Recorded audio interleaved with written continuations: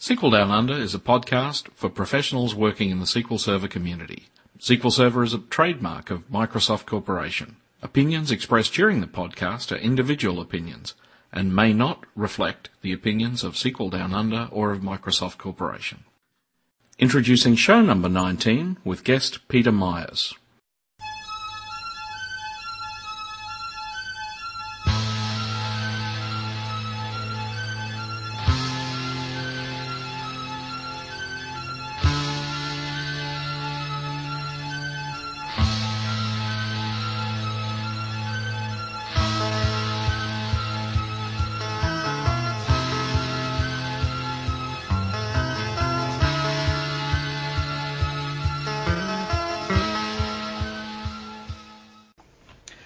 So our guest in the show is Peter Myers. Peter is a mentor and trainer with Solid Quality Learning. I was going to say based in Melbourne, Australia, but I'd say more loosely based in Melbourne, Australia, given the fact I see Peter in various places all over the world. So welcome, Peter. Thank you, Greg. So maybe again, like everybody else, I'll get you first up just to describe how you came to be involved with SQL Server at all. So as I scratch my head here, I have to really think about it, and I think this is my 10th year involved with SQL Server. And, my background is with a Bachelor of Business in Economics, and had no idea even at school I'd have any interest in computers. But what sort of happened was working in bulk shipping, as was my expertise with chartering vessels and operating ships, up in Gladstone of Queensland, of all places. That doesn't actually, in another life, I actually worked for HP, and I used to often be involved in ships and things out of Gladstone, and quite intriguing. I won't say it's the most scenic town, but it had great shipping operations. The point there was that I, being an expert in shipping, got involved in writing a scheduling system for a shipping company. And Access 97 was the tool of the day. Mm-hmm. And I spent probably about 18 months building this front-end and database application, and really sifted through books and learnt all I could, and really couldn't get enough. I guess the progress was that once I'd finished this in Access, I decided, well, I could have a career in shipping. And that didn't hold much promise anyway. There's only so far you can go in this country. Or, IT. It just provided me a passport that could cross all industries, and I thought, look, this would be great. And so at that point I thought, well, let's go for the IT jobs, and found that not many people were going to take a shipping expert that had worked in Access. So that's when I sort of took back to India, where I'd done a fair amount of travel and work, actually. And I said, okay, let's go and consolidate all of my knowledge and achieve certifications, and that was the SQL Server 7 times. So made the switch over then and became certified and became experienced, and then came back to Australia and landed that job. With the shipping, did you find that the shipping industry as a whole was kind of forward-looking, or I must admit the involvement I had with it, it was kind of often very much behind the times, so I don't know. What you find is any job of that's going to be interesting or hold good responsibility or even career promise is going to be overseas. And so you'd need to move to Singapore, or you'd need to move somewhere like that, and the limitations were there, and I guess I decided, could I do this for another 30 years? and the truth was, no, I couldn't. Great work, it got you out on board ships, it got you working with stevedores and all sorts of things, and 24 hours, 7 work as well. But really, once I got a taste for IT, I decided that was the path I'd take. Yeah, it's great. Actually, one of the stories I quite recall from working with some various ships was a thing that led me to sort of see people have just blind faith in computing. I recall doing some work for one company. I was up in Mackay, which is in far north Queensland for the people listening, or towards the top end of Australia. And I was doing work on some sort of HP 3000 mini computers and so on, and I got a call from the office saying, can you go out and have a look at one of these old, I think it was a 9810 or something, but it was some old HP calculator thing that, I'd seen one in the office once, but I had no real idea anything about it. So they shipped me one up to play with, so I could do that for a couple of hours, and then I had to go down and sort of try and fix one that was coming in on a coal ship. And what had me totally intrigued, first of all, it was on one of these coal loading facilities a couple of kilometres out into the ocean, and so that was kind of interesting, going out the end there, and then wondering how to get on the ship, which was intriguing. So they put a big crane thing that they turned around and dropped down, and I stood up on it, and it was like this joy flight going through the air across onto the ship. But the thing that had me intrigued was they were using it for stress calculations on the ship.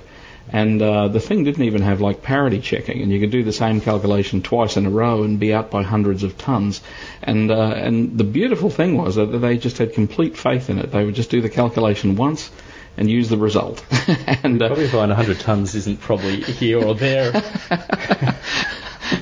It just had me totally fascinated. I had visions of this thing breaking in two in the middle of the ocean on the way back. But anyway, it just struck me as amazing because of the people who'd written the application back in Liverpool many, many years ago had since left the company, of course, and no one knew how it worked, and they just kept using it, and they could easily have rewritten the thing on some handheld calculator, and it would have actually done a better job. Well, it sounds like there's a business opportunity for you. You're talking Haypoint there, by the way. Yes, that was Haypoint Mackay. Yeah. But anyway, I diverge. So what about analysis services? So that's sort of the topic for today. So how did you get involved with analysis services in particular? Yeah, 2000. So I'd worked on a number of actually smaller projects to begin with. So got my hands dirty with analysis services in 2000. Didn't really get involved with it in 7 at all. I think it was somewhat embryonic in those days. Then came up an opportunity to do a round of training for Microsoft. So Terry Clancy had championed this course called Zero to BI. They were in need of a trainer for it, and it was like, okay, yes, I've worked with it before, and yes, I think I can deliver training in it. In fact, Greg, you were in one of my classes. Yes, I was. I actually sat in one of the classes. It was great. It was a decent email too, so thanks for that. And so pretty much worked with it. I found that since I got training in it, that I ended up doing more repair work than construction work using it. But pretty much that was my first taste, working with multidimensional systems. It certainly, for me, it demystified what a multidimensional database could possibly be, because I think when you come from that relational background, you think of those days where you're learning primary keys, foreign keys, and you're building up this knowledge incrementally. And then all of a sudden, somewhere on the horizon there's this multi-dimensional database, which tends to say to us that, oh my God, it's going to be, to the power of 10 more complex than what a relational database could be. So I found it great to get my hands dirty with it, and then to really discover that they're not as complex as they sound. Yeah. In fact, I did quite enjoy the course, actually, I remember. But so I suppose maybe for particularly developers or DBAs that haven't been involved in it, that listening to the show, so what's the interest in analysis services? Why does it matter? Where does it fit in? Yeah. Analysis services there as an OLAP system. So most of us as DBAs are well and truly familiar with OLTP. Online transaction processing, that we're writing systems or designing systems that are optimized for write-intensive operations. This is the other side of the coin with OLAP, the online analytical processing, saying, well, now it's time to retrieve that data. And we can all probably write a select statement, probably no problems with that. But can we write a select statement that's going to be really efficient in the way it retrieves its information? For example, go and give me sales by month, by sales region, by product, by salesperson. All of a sudden, when you start grouping by, if we think of a relational select statement, and we say, well, bring back the single value that's going to be the group by and the sum of sales, look, potentially that could be millions of records coming from a table in a database. And we all appreciate that what's involved in retrieving that and caching the data and then presenting that single value is expensive. And if you want to maintain high concurrency, you'll find that will impact other users wanting to share the resources on the database. So where the OLAP side fits in is that these systems have been optimized and designed specifically to handle these high-level aggregate queries. By definition, an OLAP engine is there to provide aggregate results, to do it fast, to provide flexible querying against it, and also to supplement it with a calculations layer, so we can then embellish it with interesting calculations like year to date or moving month average. And this specifically is what an OLAP system and Microsoft's implementation with analysis services has been designed to achieve. So you started to touch there on what sounded awfully like dimensions. So time for definitions? Yes, time for definitions, I think. The way I like to think of it is, and where I sit with my clients at requirement gathering time, it's a matter of saying, well, what do you need from your system? What information is going to drive your decision-making process? And you listen very carefully for a very small word, by. All right? Wherever they say I need the information by time, I need to know it by geography, I need to know it by account. they're usually introducing the concept that a dimension would be required to constrain the result coming back from a system. So your classic dimensions in a multi-dimensional database would be time. If we think of a sales system, we'd want to constrain by product, perhaps by store, perhaps by customer. All right, so when we introduce these bys, we're talking usually about a dimension, and usually these dimensions are hierarchical in nature. So if we think of something like a product dimension, we'll see it will have levels like category, subcategory to product. And this introduces the ability for the OLAP engine to aggregate at different levels very efficiently. It really comes down to the design of the dimensions themselves. So that byword is going to introduce a dimension or possibly a level within that dimension. You might hear sometimes that your client says, I need to see by product category, or sometimes by individual product. And there's two potential levels within a product dimension itself. So usually an interesting dimension is time. It's always a common dimension to a cube. In fact, I've never come across a cube that doesn't care about time. So you'll find that time is a dimension that's there that supports usually one or two hierarchies. Financial hierarchies might provide a fiscal way to drill down through data through a hierarchy like fiscal year, fiscal quarter to month to date, if that's the granularity that you need to assess your data at. You might also consider a calendar hierarchy in there as well, or manufacturing hierarchy and such forth.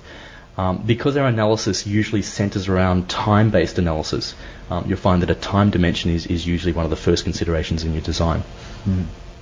So that's dimensions. So other terminology, we started to throw the word measure in there. So concept about a measure, right. So what are we interested in analysing? There is a concept called a star schema, and this may be familiar to some, or you may well have heard of it, or you may well not. I think every Microsoft presentation we go to, they show pictures of star and snowflake schemas. Let's go ahead and demystify that, because if there's any queries about what that means. So if you consider your relational databases, we're well and truly familiar with a normalized structure. Okay, we see those spiderweb designs of entity relationship diagrams. The process here at design time for particularly data warehouses or data marts is to use what's called a star schema that says, well, let's go ahead and concern ourselves with these dimensions that we've already introduced. The other type of table we would consider would be a fact table. Now, the fact table there is responsible for storing your measures of interest. So typically we think of these measures as those numeric values, usually aggregatable, that we wish to analyse. So referring back to the sales example, we've got a database with time and product and customer dimensions. But what are we interested to know at the intersection of those dimensions? So sales dollars, units sold could be two classic measures that we would find. So in our star schema, we would then introduce a fact table that has these two columns, and then the additional columns would then be the dimension keys that would then break down by a particular product, customer, or date. And that's the concept then of a fact table. Now, the reason why it's called a star schema is because if you can imagine the fact table sitting at the center of this star, the dimension tables then form points on the star. Okay, you might need to use a bit of an imagination there, particularly if you've only got 3 points on that star, being time, customer, and product. We can then extend beyond that to say, okay, you've introduced Greg as Snowflake. Usually what you'll find is that these dimension tables are denormalized.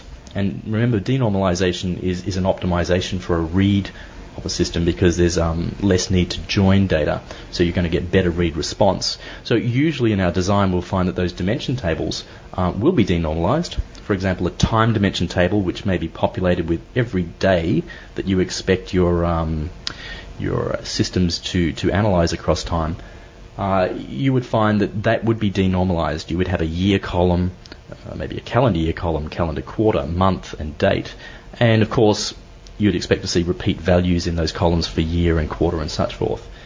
Now, if you want to normalize that, it's not usually a recommended practice, but if you did, you might find, for example, that your product dimension gets broken into a product category with a one-to-many relationship to product subcategory, in turn a one-to-many relationship to product. And together those three dimension tables would form a snowflake. And again, if you could imagine that point on the star then has tables moving out from it with those relationships, it begins to resemble a snowflake. That's good. in terms of other definitions, I suppose when we go to query the things that we then build with the aggregated values and so on, we end up with select statements and things that look, well, the word select looks about the most familiar thing, and the rest of it tends to not as we head into multi-dimensional extensions to the language. So what's the basic idea there? Right, so moving forward in the progress there, when we query the star schema, we would still be using the relational select statement. Okay, now the star schema is an ideal starting point for constructing a cube, and once we've built that cube and defined our dimension objects and our measure groups off the star schema, we then go through a process of processing. Well, in fact, we provide the instruction to analysis services to say, right, go and process. And the default process says, under a MOLAP configuration, which stands for multi-dimensional OLAP, go and extract all of the data from that star schema, go ahead and compress it into an external cache that lives on the file system, which then is optimized for querying against. And they are queries that will be directed to the analysis service itself. Now, the query language that we use for analysis services is MDX, which stands for multi-dimensional expressions. Some people will refer to it as mind-destroying expressions. So be aware that there are actually two interpretations on that acronym. Now, as far as the similarities, when MDX was designed, it lent, or rather it borrowed as much as it could from the relational select statement. That's good and that's bad, because sometimes what we find is that we're familiar with select and from and where, but they play in sometimes significantly different roles here in MDX. And what we'll find sitting on the select statement is not a comma-separated value, separated list of columns, but rather our definitions of what should appear on the axes. Because what we need to recognize is querying from a multidimensional structure, you're bringing back a subcube, which in its own right can have its own dimensions. So essentially in the query, you're defining the dimensions that will come back. And commonly we will work with two, because from a human consumption point of view, working with 3 dimensions is quite difficult to represent, let alone interpret. So if we work with the anything two, more than 3, very, very difficult to imagine. Yeah. That's what it's frightening. And what I would really love to do is demystify it. While a multidimensional database could be complex, what you'll find is that it's there to support a great deal of what could be complex analysis, but the way you retrieve the data doesn't necessarily have to be complex. We still have to bear in mind that there are humans somewhere at the end of that chain that need to go ahead and consume the data. So when we construct the first clause of our select statement, we're saying, okay, what will reside on the axes? And the 2 axes we're concerned with would be the columns and the rows. And what we do is we define members on there, and those members are from the dimensions themselves. So perhaps we say on the columns, go and give me all of the quarters for 2003. And then down on the rows, go ahead and give me the product categories that we have. Now, having defined what members live on those axes, then we would then need to say, well, okay, what do we want to see at the intersection of those members? So for bike categories for quarter 3, 2004, what value do we expect to see? What do we see? Yeah. Okay, so that's the select part. We haven't introduced what we see yet. Well, not as the data anyway. Now, the from clause is pretty straightforward, from a single cube. You can't join cubes like you might join tables, so it's fairly straightforward that you simply say, right, it will be from this cube, end of story. All right, and then the where clause is somewhat different to what we have in the relational world in that you can't get so fancy by using lots of logical operators and this and all that. Essentially what you need to define is a single tuple. And I'm sort of afraid to start introducing too much. Tuple, tuple, yes. But tuple or tuple. We're going to have to define that word, the acronym police. Let's go ahead and say that a tuple really is an address to a cell in the cube in a way. So basically you can define within a tuple, or I prefer tuple, it really doesn't matter which you choose, is that you would say, all right, with all the dimensions sitting on the cube, you could lock in a member from each dimension. So for example, give me quarter 1 2003, give me product category bikes, and go and give me the customer XYZ.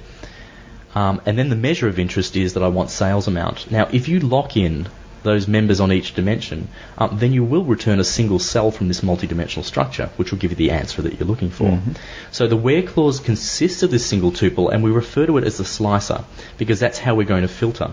So we may well go in there and say that while we have on the axes time on the columns and products on the rows, we could then go and filter with a tuple that says, go and give me customer XYZ and sales amount. And then that would define what would then be at the intersection of those two axes. Cool. Okay. It's not as difficult as it sounds, actually. It's a matter of just playing around with it, seeing the result and going, if I change that, that's what happens. But essentially, that's how the where clause works. Yeah. The other key element, I suppose, is how we get the data into the analysis services database in the first place. Right. So that's actually a lot easier than MDX, I'll tell you. So if we're talking analysis services 2005, and indeed these days we should, when we construct and design the cube, one of the cornerstones to it is a new object called a data source view.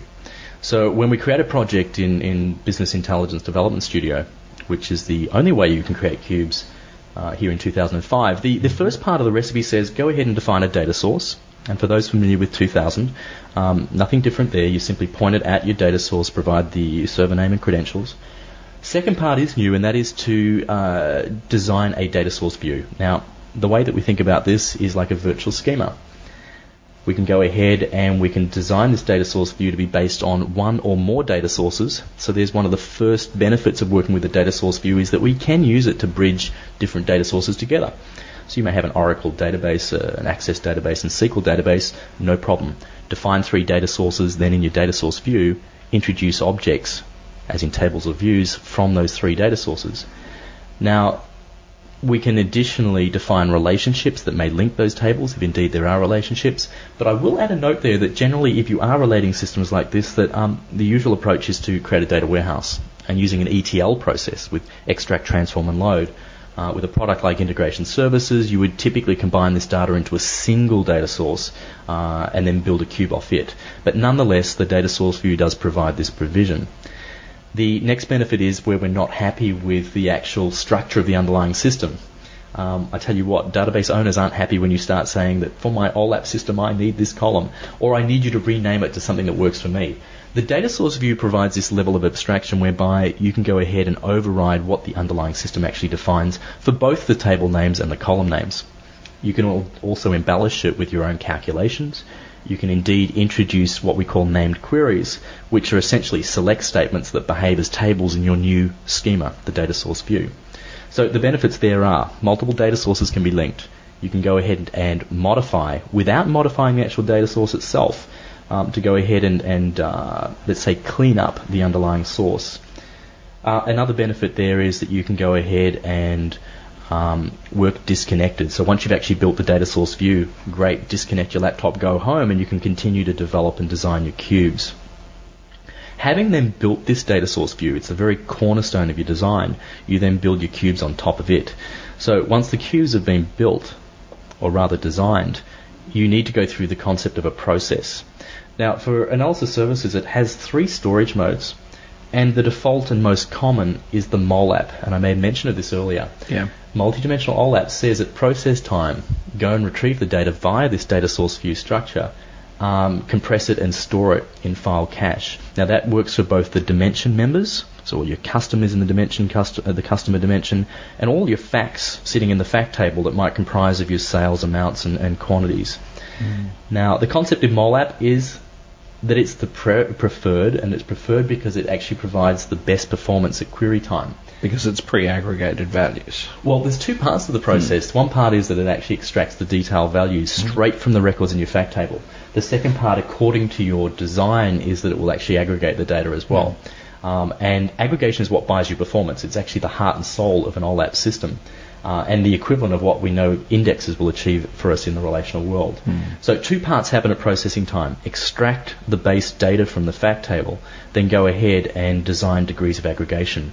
And analysis services permits you to design aggregation that might be constrained by disk space, might be constrained by a performance gain. For example, I'm looking for a 30% improvement. It might also be designed based on usage patterns. So there is a logging feature of analysis services that will capture querying. You will log those, and then it will use intelligent algorithms to assess usage and therefore define algorithms around that, or aggregations.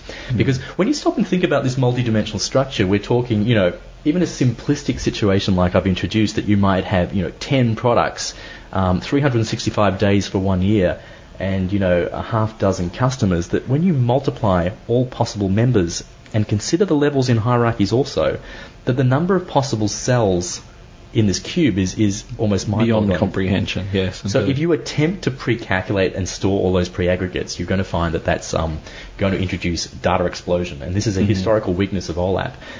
So we need to be intelligent about this and say, let's use designs that will selectively aggregate. And analysis services are smart enough to reuse those and still perform some aggregation at query time, but it will rely on other aggregations that have been pre-calculated.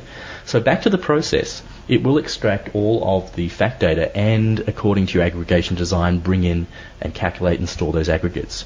That's for MOLAP. Great performance, but it suffers a typical problem of latency because the process is only as current as, the data is only as current as the last process. Yeah. And so that historical weakness lends itself then to say, well, if it's important to have real time, we'll take a look at the other end of the spectrum that is ROLAP or relational OLAP, in which case your fact data remains in your star schema. Aggregates can be calculated and stored in the relational world. You will get a real-time response, but don't expect it to be fast. Yeah, don't look for it in a hurry. A short mention for WholeApp, because there is an intermediate called hybrid, and that means leave the details in the fact table. The aggregates would be calculated and left in the multidimensional world. And it's an ideal compromise if you recognize that data rarely, or rather queries are rarely directed down at the leaf level or the fact grain that you have.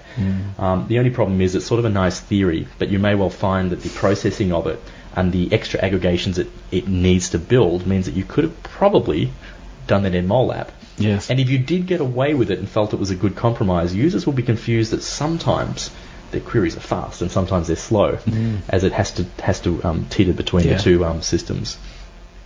That's great. Well, that's probably a good point to stop for a break, and we'll be back in a minute.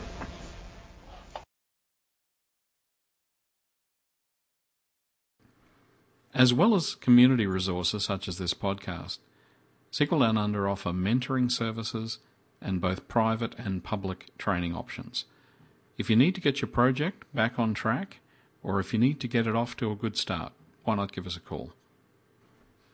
We have also recently introduced a series of online courses available in both Asia Pacific and US-UK time zones.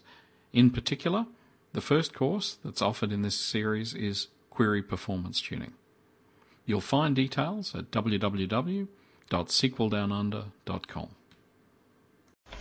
So welcome back from the break. So what we might do, as usual again also, Peter, is just anything you're willing to share with us about yourself or hobbies or where you live or anything you're interested in. The life behind the presenter. The life behind Peter. There is a life there. I sometimes struggle to find it myself. I have to scratch deeply at times.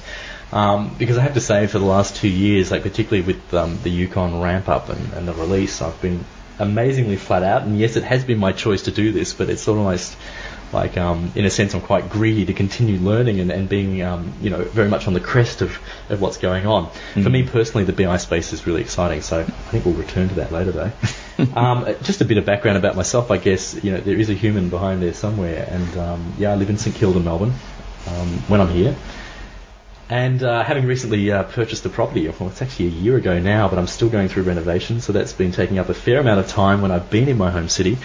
From a personal point of view, pretty much a homebody, but what a lot of people may not know is that I play piano, and I've been classically trained for, I think I've learnt for about 20 years, so that's my refuge. And I often share this story with friends to say that, when I'm working as a developer, and I still do a fair bit of web development in there as well, when you have those times, Greg, when your mind just seizes, like the logic is too much, and it's 3 a.m, and I know it's due tomorrow morning, but I cannot think any further. Part of it is I often need to just get up and walk around for a minute. Well, what I find is that, one half of the brain just needs a rest, and the piano sits right opposite my desk. I have this beautiful little grand piano, and I'll sit there and I might play, for 10 minutes, and what is amazing is you'll switch back, and your other half of the brain has actually worked it out for you. Yes. It's really quite amazing. So I find it quite complementary that music and IT and logic actually work very well. I often discuss that. I've had a couple of shows where we've talked about that, and I hear guys like Carl Franklin talk about it endlessly. You look at the number of guys involved in music who are also involved in IT development type way. There simply has to be a direct relationship between the two, because there are just far too many people do both. There's something about the way the mind works, and I mean, music is in one sense purely mathematical, and I've trained in a lot of theory and such forth, and yes, you could break music down into mathematical formulae, but the interpretation of music is where the human and personal side comes in, and for me that's quite rewarding. So while I have a TV set at home, it probably doesn't get turned on once a month. Yeah, I would rather sit in front of the piano and interpret some music, and that to me is far more of a pastime than entertainment pushed at me. Yeah, I must admit, there's a whole lot of the music I like.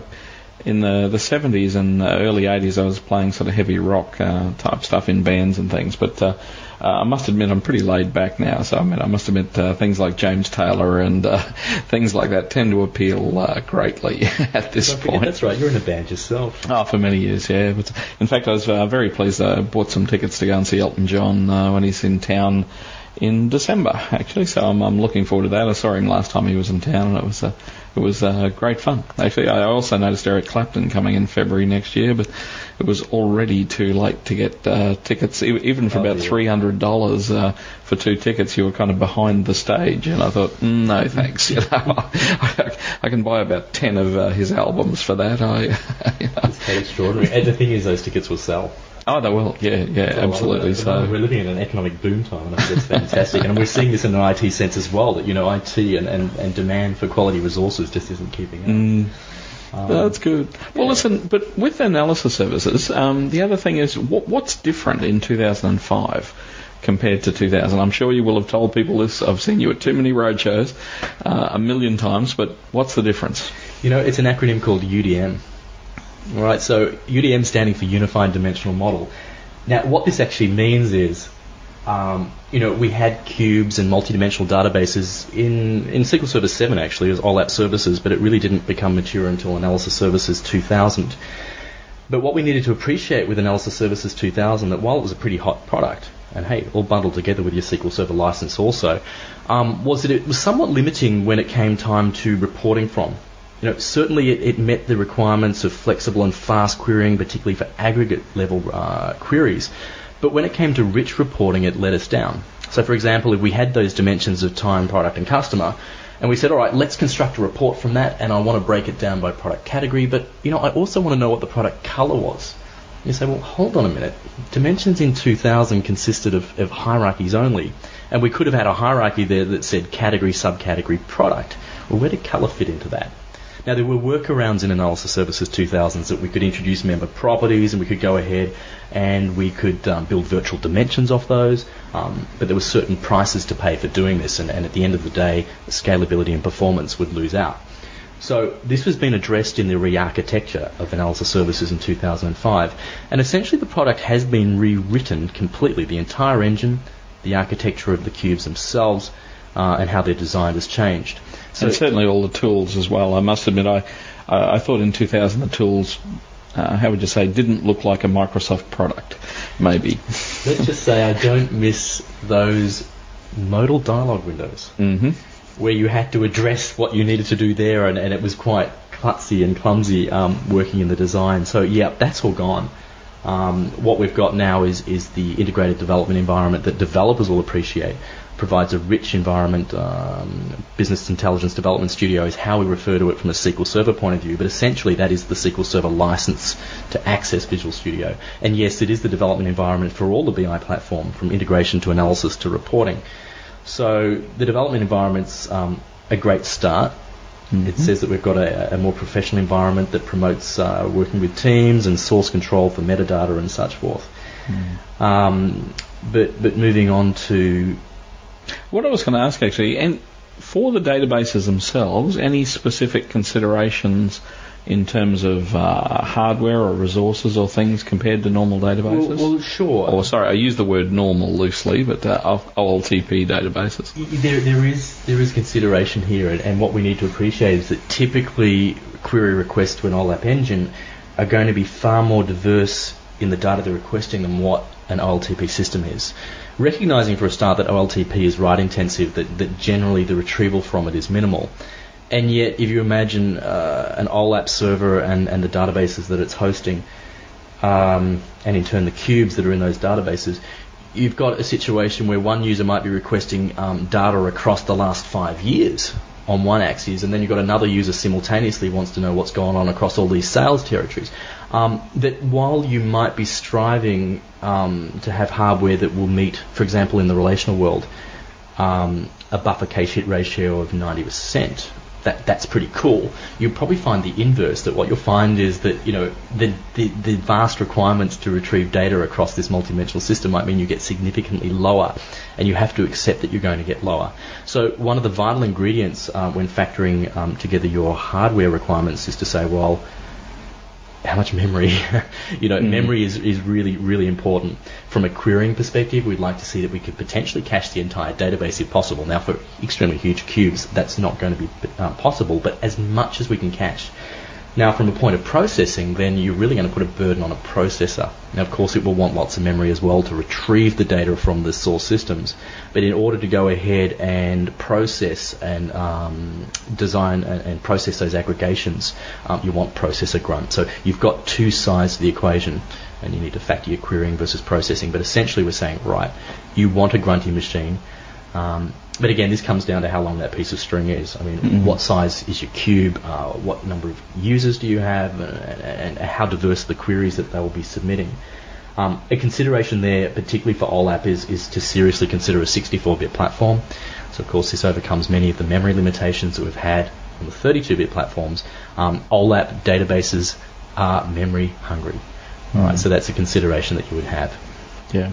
Now, another thing on an allied note is just the different editions of SQL Server.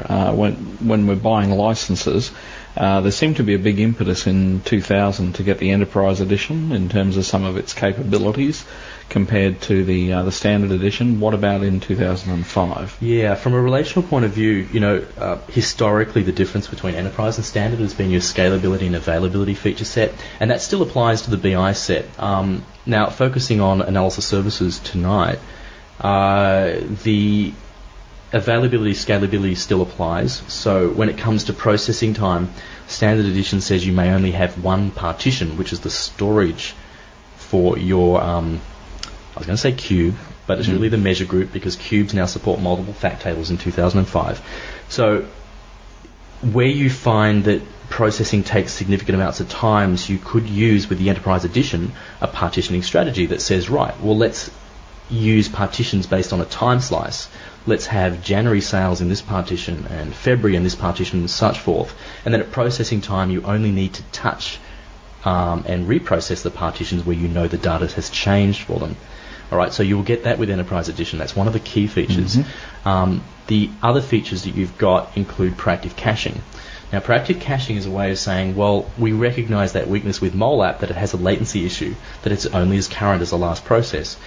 Using a proactive caching policy, you can actually say, well, according to notifications, the underlying data sources can actually tell analysis services the data has changed, and it will automatically go and reprocess itself. And this way you can bring the best of RollApp into MoleApp. We still get great query performance, but we get near real-time data. Proactive caching is the other compelling reason. Moving on to perspectives. So building up these cubes, and I touched on the concept of unified dimensional model. Just want to add there that the unified dimensional model provides best perspective of relational and dimensional reporting.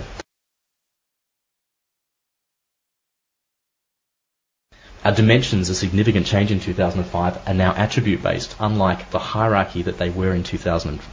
So what this means is your dimension now consists of a series of attributes, and we referred to the limitation I said earlier that you might want to report on product and have the category, the name, and the colour, which didn't appear in a hierarchy.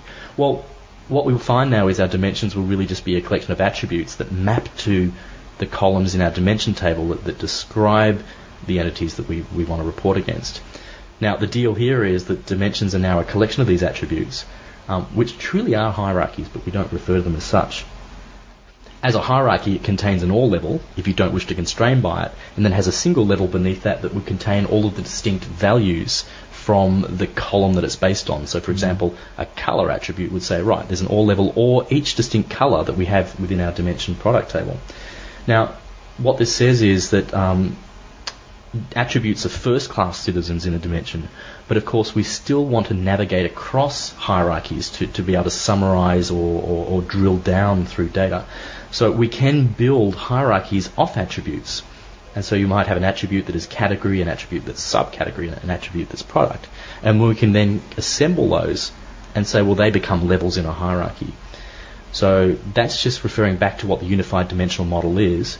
It presents a one-stop shop to query across potentially all of the enterprise's data. Now, the reason I introduce this is because these models now could be quite overwhelming for an end user to then to address and say, well, I just want to get the answer to my question. Yeah. And all of a sudden you're giving me 15 dimensions and 20 measure groups. The perspectives is an enterprise feature that says you can narrow down the visibility, and you can say, right, I'll introduce a perspective that says this is the sales perspective, and it just makes visible through that perspective relevant dimensions, measures, and other things, which we'll talk about shortly. So the deal here is Enterprise Edition only, and they are exposed as individual cubes, so you can query them as if they were cubes. As though it was a cube. Yeah, but I'll make the note they're not a security mechanism. Mm-hmm. And the other Enterprise Edition feature is translations, which is really cool. If you're working in multi-dimensional, multinational systems, you can go ahead and say, right, using Windows Locale, let's create a translation to French. You can then say, right, the name of measures and dimensions can also be translated, and dimension members, if you have columns in your tables that provide the translations for your products or customers and so on, can also be translated. Now, reporting servers itself, a little bit of a shot in the arm with analysis services in this edition? Yes, a much asked for feature. So while we could take reporting services in 2000 and go ahead and query using MDX, we were limited when it came to building those queries. So there was an expectation that the developer actually knew MDX, and when it came to collecting parameter values from an end user, it was a matter of then concatenating them into a dynamic string. Looked pretty scary. Yeah. And it was scary. So the good news is that, to further make analysis services approachable, there is now what's called the UDM Query Builder, or it sometimes goes by the name of the Analysis Services Query Builder. Essentially, if you create a data source in reporting services that connects to Analysis Services 2005, and there is a particular provider for that, then in the report designer, you will then be presented with a query builder, which will essentially say, well, here is the metadata pane that presents your dimensions and measures. Go and drag and drop them in. It will construct the MDX and conform it to a relational set, because that is the requirement that reporting services can only consume relational data. But it will coerce your selection into what appears to be relational, and it supports parameterization also. Yeah. Any basic tips and tricks in terms of ongoing maintenance of systems that are already in place with analysis services? Okay, with the management, so you've started in Business Intelligence Development Studio, you've developed and tested your database in cubes, you've deployed them. Really what needs to happen is they need to be maintained as far as the currency of their data. So referring to the default, if you're using a MOLAP system, which is typical, you would need to ensure that periodically that the data is then reprocessed. So we find that ways to manage this might be that if you're using a data warehouse, you'll typically use something like integration services or an ETL tool to populate the data warehouse. As part of the workflow there, you typically say, upon success of populating the data warehouse, there is an analysis services processing task that will go ahead and process your dimensions and your partitions. The other approach is that you could go ahead and use the SQL Server agent and just do this periodically. Yeah, just schedule the thing. Yeah. With proactive caching, you find that feature in Enterprise Edition means that there is no administrative intervention required. So that's one process, is just keeping the data up to speed. As far as the care and feeding is concerned, ensuring that it's optimal, you may need to revisit your aggregation designs. So when you first implement your cubes, we talked about the aggregations and how it was not appropriate to aggregate every potential cell in a cube. When you first deploy the cube, of course, you don't have a concept about how it's being queried. So the suggestion there is that you would configure the logging at the server level that would go ahead and log perhaps every 1 in 10 queries. What about things like Profiler and so on, where we can actually capture workloads and do all that sort of stuff normally against OLTP databases and start to profile what's actually going on? Equivalence in that? Not really an equivalent. So what you're talking about there is what the database Tuning advisors or things like that. Yeah, what it comes down to is that you need to collect a sample of the queries, and analysis services with this configuration will allow you to log these queries. Then you will come back and say, okay, for those partitions where I arbitrarily said give me a 30% improvement gain, of course, how effective is that? We're not sure whether those aggregations are being used. Go ahead and use the usage-based optimization that says, right, go and consume those logged queries and now redesign the aggregations based on usage. Yeah, that's what I was sort of thinking, because I mean, in terms of like a tuning was the same thing. I mean, we put indexes in place that might not be getting used, that then have some overhead in place, but we might have ones that are missing, and so we have tools that help us with that. So that's the equivalent I was thinking in terms of the aggregations, in terms of the same sort of thing would have to happen in terms of revisiting, that you're not got aggregations there that are creating overhead for no reason, but processing overhead, but alternately there might be aggregations that are missing that would help answer things. Yeah, it's certainly a balancing act, because what you're trading off there is you're saying if I introduce aggregations, then it's going to extend the processing and also consume resources to store those aggregations. Larger database. So therefore, where is that optimal? And it's often the challenge. We don't have the fine-grained control that you're used to in the relational world, so you can't say, well, let's drop that aggregation. You don't actually get to manage it at such a granular level, so there has to be some blind faith at some point. But the best that you can really do to influence it is by using the usage-based. Now, it may even be a sense that you rig that by saying, okay, let's deploy it and let's just deliberately fire off lots of queries that we know will happen, and then let's apply the usage-based based on those. Look, that's all fascinating stuff. So the where can we see, or what have you got coming up, Pete? What's happening? Okay, we offer training, so Solid Quality Learning do offer training in the full suite of business intelligence for SQL Server 2005. So we have a 5-day course that introduces integration services, analysis services and reporting services, and we also have courses that would be 3 to 4 days of duration that would then go through those topics in a lot more detail. But I will say that the 5-day course provides you enough that you should be able to walk out of that course and say, right, I can control my own destiny here and move forward with my own learning path. What have you got coming up yourself? Well, interesting there, because I'm just finishing off co-authoring a course for Microsoft, which is a 4-day course called, interestingly enough, Voyage to Microsoft BI.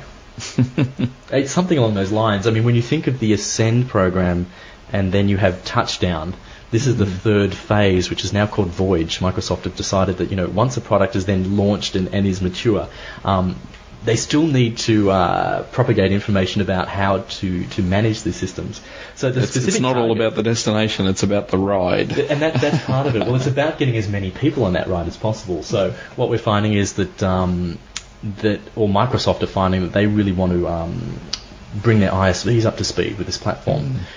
Business intelligence has always been this freaky concept that, it's some back-end database world, and really there's two parts to BI in my mind. There is the back-end side, and that's what SQL Server as a platform supports. It very much was a white coat brigade in many places. I think what intrigues me is the number of Microsoft products now that are starting to have analysis services as part of their own products, and I think that'll kind of legitimise the product offering when they start using it themselves in their own products. SQL Server is just half the story. The other half is what you actually do to exploit what that back end can so well manage.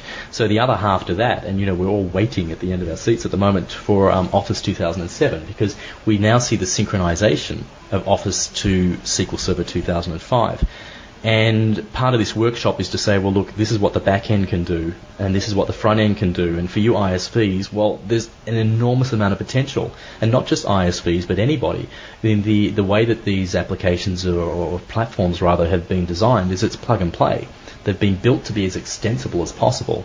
So for analysis services, if you want to extend it by building your own MDX functions, if you want to go ahead and work with data mining and its algorithms, and that's just something we haven't touched here, but that's another day we'll talk about data mining. But the point here is great workshop that's really out there to present to people the potential, and that's the message I would like to think comes out of this this podcast today, is that BI is for everyone, and Microsoft's concept about BI for the masses couldn't be truer.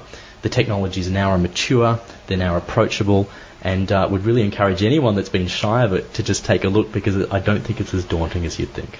That's great, Peter. Well, listen, thank you for your time today. We had planned to do this at Tech Ed, but we ran into all sorts of scheduling difficulties. And the best of intentions. Yes, it was kind of a very busy period, but no, it's been great to get the chance. It's been a really notable week in Australia for the people that aren't locals. We've had a number of notable people pass on, which has been kind of intriguing. We had Peter Brock, who's one of the sort of absolute champion car drivers, just complete legend status in the country, has sort of passed on, and Colin Teal, who was a sort of a well-known author and wrote in particular a thing that became a movie called Storm Boy that was very, very popular in the country, and probably the best known internationally, of course, was Steve Irwin dying this week. So it's the Crocodile Hunter man, which has certainly been quite a week. I noted on my blog, actually, I was very privileged to have to not live too far from where his Australia Zoo was, and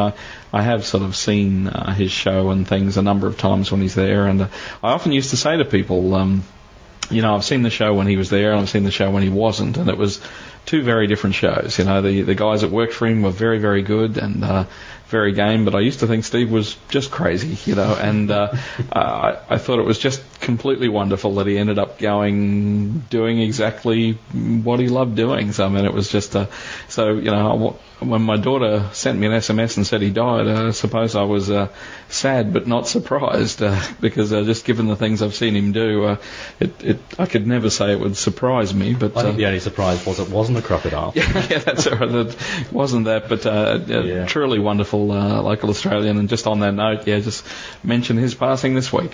That's great. Well, thank you very much for the show. Greg, and thank you for the opportunity. Talk to you again soon. Thank you.